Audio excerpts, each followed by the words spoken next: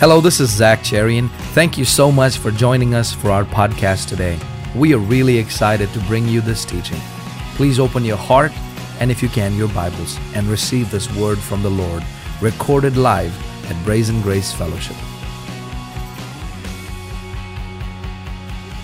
I want to welcome all our friends watching on Periscope. Welcome all our dear ones that listen to this message on iTunes. Thank you so much for subscribing to our sermons. Man, we hear some amazing testimonies. People love it. We don't have people who just like our podcast. They have absolutely love it. I want to talk to you real quickly from 1 Corinthians chapter 11. We're going to read one line out of verse number 23. 1 Corinthians 11, verse 23. I'm going to study one line from that verse, and I'm going to teach for just a minute because I believe there's so much power in what God is doing in this word. And I want you to understand something about what I'm going to teach about today, which is called the power of revelation. Say the power of revelation. I believe it is God's will for every believer to walk in supernatural power of revelation. Amen? Most believers operate in one of three levels. I'm going to teach on that today. But I believe that the level that God wants us to walk in is the level of revelation. Revelation means enlightenment. That which was hidden is opened. That which was dark is now brought to light. It's something that we could not see earlier suddenly being revealed. How many of you felt like that when the message of grace came into your life? Amen. All of a sudden you're like, my gosh, what was I believing all along? Even though you were probably born again, you felt like you got born again. It just felt not like you were not going to go to heaven. Of course you were going to go to heaven, but you didn't really enjoy life down on the earth as much, did you? So all you waited for is in the sweet by and by, someday when we cross that river, we're going to go over there. And all your hope was about going to heaven. But when you understand this message of grace, you understand God gave us this message of righteousness so we can rule and reign in this life. Come on now, talk to me. Amen. God wants us to reign in this life. God, Joseph Prince on. God wants you to reign. Now, it's just that when you understand the message of grace, you realize that there is a power given to us to operate in the freedom. It was not like you didn't it was not like you were not saved, but there was something that enlightened in your spirit, and all of a sudden you're like, wow, this was there all along. What was I believing this whole time? Why didn't I see this earlier? Amen. The power of operating in revelation. 1 Corinthians chapter 11, verse 23. The Apostle Paul, who, may I remind you, was not one of the 12 disciples. He never saw Jesus physically, at least when he was alive on the earth. Paul never saw Jesus walking on the earth. Paul never saw Jesus healing the sick. He never saw Jesus raising the dead. The only experience Paul has is Jesus knocking him off his horse. Right? And yet, most of the New Testament is recorded by not one of the disciples who was with Jesus, but by a man who actually got saved after the resurrection, much later. In fact, he was killing Christians. He was torturing them. He was watching them being stoned. The great Stephen was being stoned, and Paul was holding the clothes with no guilt, thought he was righteous, thought he was completely right with God and defending the truth. Sounds like religious folk, isn't it? You don't have to be the one doing the stoning. You just have to be the one holding the cloak of the one doing the stoning. You're still responsible. Paul says these beautiful words, and I want to stay on it for just a second. Verse 23, for I received from the Lord that which I also delivered to you. Sounds like really casual verse, doesn't it? Sounds like a simple little line over there. For I received from the Lord that which I delivered to you. Let's pray. Father, thank you for the privilege today of hearing your word. Our minds are alert. Our spirits are awakened. Our bodies are alert to hear the word of God. Like David said, oh God, we yearn for you. We long for you, Jesus. Your word is truth. Thank you, Lord, that we live in you, we move in you, and we have our being in you, God. Come on, say this. In him I live. In him I move. And in him I have my being. I am complete in him. Father, thank you for the privilege of being yours. Thank you for accepting us into yourself. Wow. Not only did we accept you into us, you have accepted us into you. Woo! So grateful, God. You're so good. Now open our hearts to receive revelation. We thank you for this in Jesus' name. Amen. Put your right hand over your head. Say, stinking thinking. You got to go. Today I receive revelation. I'm not just a hearer. I'm also a doer of the word. Paul says these words in 1 Corinthians 11:23, for I received from the Lord that which I delivered to you. This is one of the most profound revelations in the Bible about the Lord's table. One of the most profound, incredible revelations in the Bible about the Lord's table. God never asks us to do something unless it is for our benefit. We have been so taught that the only reason God does something is for His glory. It's going to mess with your theology for just a little bit. And so we're always suffering for God because it's all for His glory. It's all for His glory. Listen to me. God gets glory from you being blessed. That was awesome, Pastor Zach. God doesn't get glory from your pain, from your misery, from your torture. God gets glory from your joy, from your victory, from your blessing. The Lord delights in prospering His saints. Listen to me. The Lord takes pleasure in blessing you. How does God get glory? When we look good. You hear me now? Oh, I'm just going through this, brother. I'm just suffering, so God will get the glory. He ain't getting glory from your misery. He's getting no glory from your pain. He gets glory from your victory. Amen. You are a sweet smelling fragrance to the Lord. You're not God's not holding His breath around you. Oh, Lord. He needs some gum. No, you are a sweet smelling fragrance forever. Forever. God has decided not to change His mind about you, and nothing you do, even your ignorance, even your stupidity, can make you be a stench in His nostrils. Isn't that a liberating thought? Isn't that a most beautiful thought? Let's do that on the Amplified, Santosh, if you have it. For I received from the Lord Himself that which I passed on to you. It was given to me personally that the Lord Jesus, the night He was betrayed. This is talking about communion. This is talking about what we do in the Lord's table. And I've taught you plenty sermons about that. If you don't have it, go get the CD on the power of the Lord's table. It's absolutely phenomenal. But Paul talks about receiving this revelation personally from God. Have you noticed you don't hear the Apostle Paul write anything about the Lord's table? Have you noticed you never even see John the Beloved, who gives us one of the most beautiful revelations of who Jesus is in the book of John, one of my favorite gospels. In fact, my favorite gospel of them. I can have favorites, okay? Just be quiet.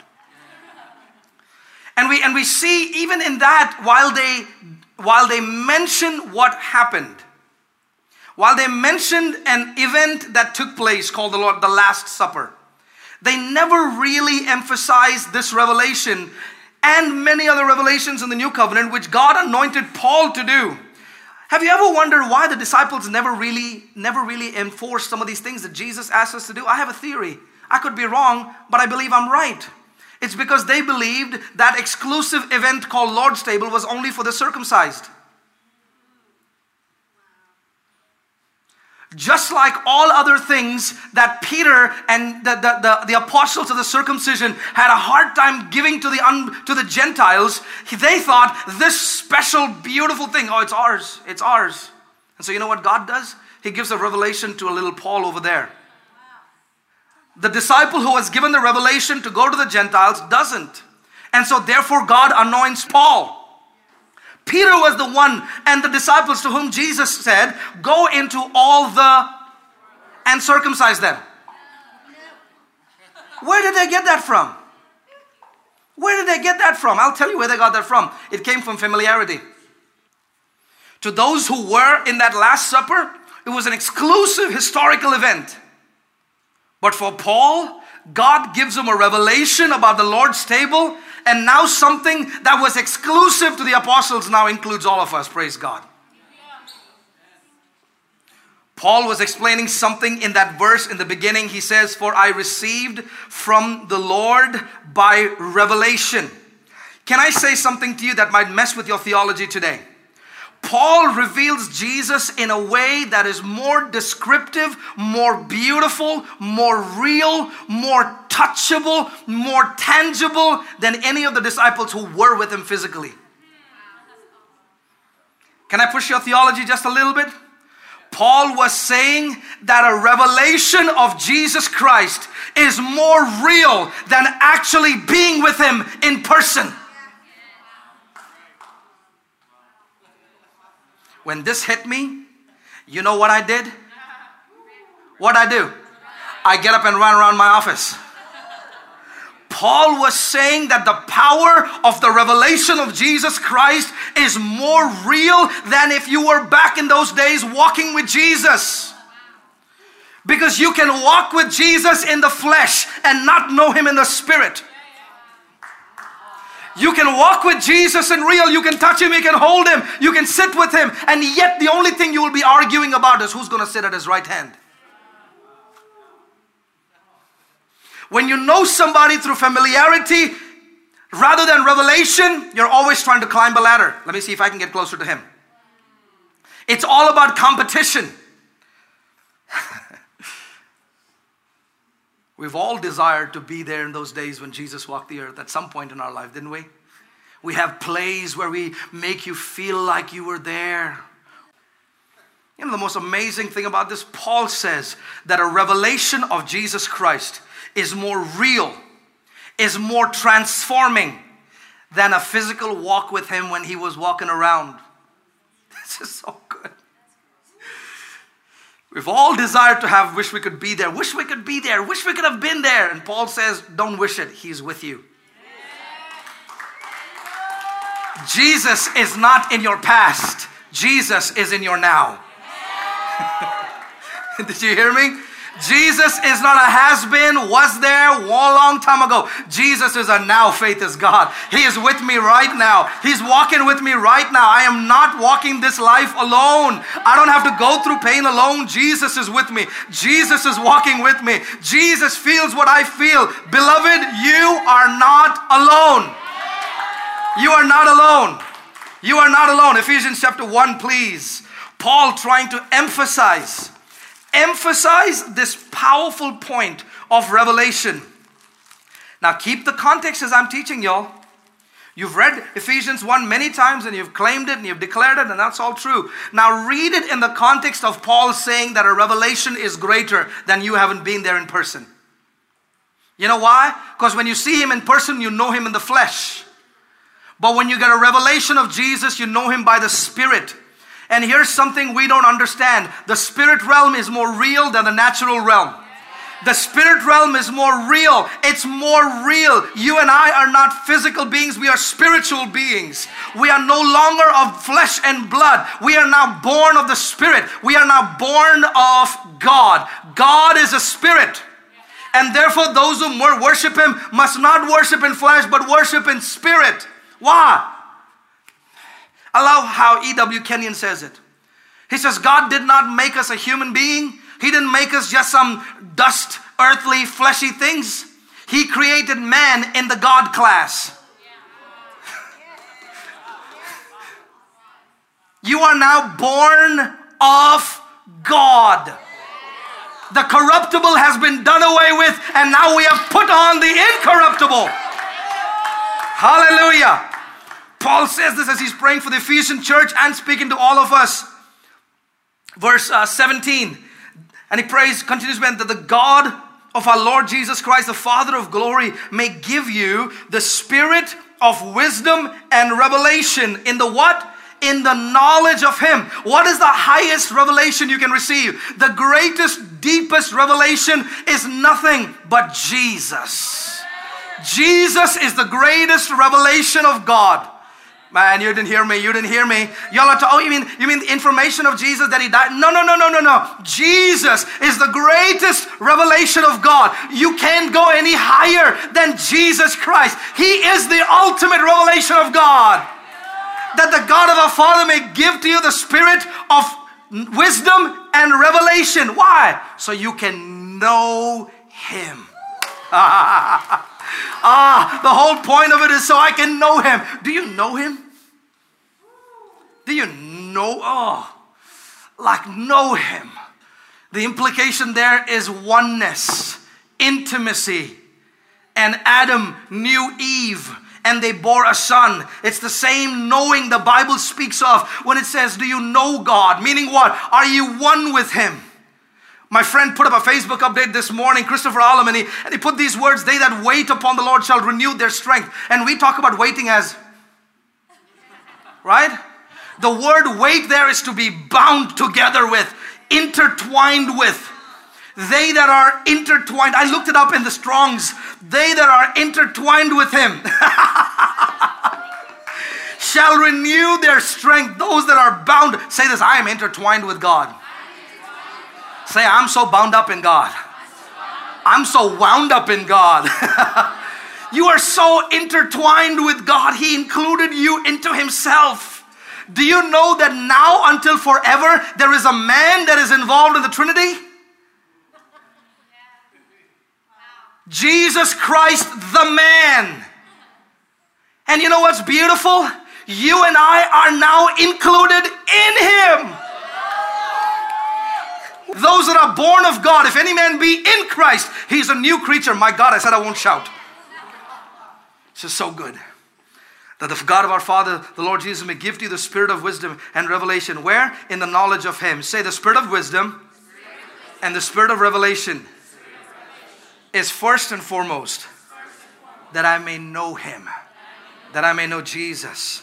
Now watch this. First, revelation is always Him. Second, that the eyes of our understanding being enlightened, that now we may know what is the hope of His calling, what are the riches of the glory of His inheritance in the saints. You see, beloved, whenever you receive a revelation of who God is, God immediately releases a revelation of who you are. The revelation of God is incomplete until you find yourself complete in Him. You better hear me now. This is some good stuff. The revelation of God is incomplete until you find yourself complete in Him. God takes no pleasure in you getting how awesome God is, because the whole point of Him revealing how awesome He is so you can find yourself in how awesome He is. This is so good. Can you imagine how crazy God is about you? I'm just a worm that saved a wretch like me. Ain't no wretch. You're born of God. You are born of God. Listen to me, my dear friend who thinks you've sinned too much, or you're just so messed up. I'm talking to you. You, if you have received Jesus Christ as your Lord and Savior, I don't care what your actions say, you are born of God. I don't care if any preacher has said this to you before. Hear me now. Oh, but I'm messed up too much. It don't matter. You are born of God. You may not be acting like who you are. You may not be acting like who you are, but it doesn't change the fact that you are born of God. Woo! Nicodemus was like, what is he talking about? What do you mean born again? Nicodemus literally looked at Jesus and said, you mean I got to go back into mama's womb? And they made you a Pharisee, dude?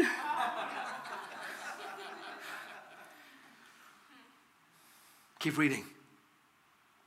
Why did you have the spirit of wisdom and revelation? That the eyes of your understanding being enlightened, that you may know what is the hope of His calling, what are the riches of the glory of His inheritance in the saints, and what is the exceeding greatness of His power towards who? Us. His exceeding greatness of His power towards us who believe. You are one revelation away from your breakthrough. You are one revelation away from your breakthrough. Oh God, won't you? Oh God, won't you? God is not waiting for Him to come fight. He's waiting for you to get a revelation that He's already fought it. You are one revelation away from walking in victory. You are not 40 days of fasting away from it. Oh, got real quiet in Presbyterian Church today. You are not 140-day beating yourself up, suffering yourself. You are one revelation away. You are one revelation away. What is the exceeding greatness of His power towards us? According to the working of His mighty power, which He worked in Christ when He raised Him from the dead and seated Him at the right hand far in heavenly places. I love how chapter 2 verse 6. Chapter 2, verse 6 says, and raised us up together. I wish those two verses were together, but they really are. Not only was Christ raised up, you are raised up with Christ. Who? Those who believe. And now you and me are seated in Christ. We're not seated with Him like there's a billion people sitting next to Him. We are all included in Christ. Oh, this is so good. This is so good. This is so good. If you would like to receive Jesus as your Lord and Savior, you can repeat this simple prayer with me right now, wherever you are. Dear Lord Jesus, I come to you as I am, and receive you as my Lord and Savior. Thank you for dying for me. I confess with my mouth and believe in my heart that Jesus is my Lord. I am yours forever. In Jesus' name, amen.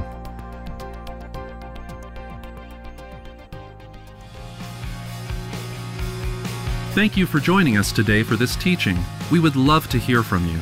You can write us at ZCIM, P.O. Box 592675, San Antonio, Texas 78259.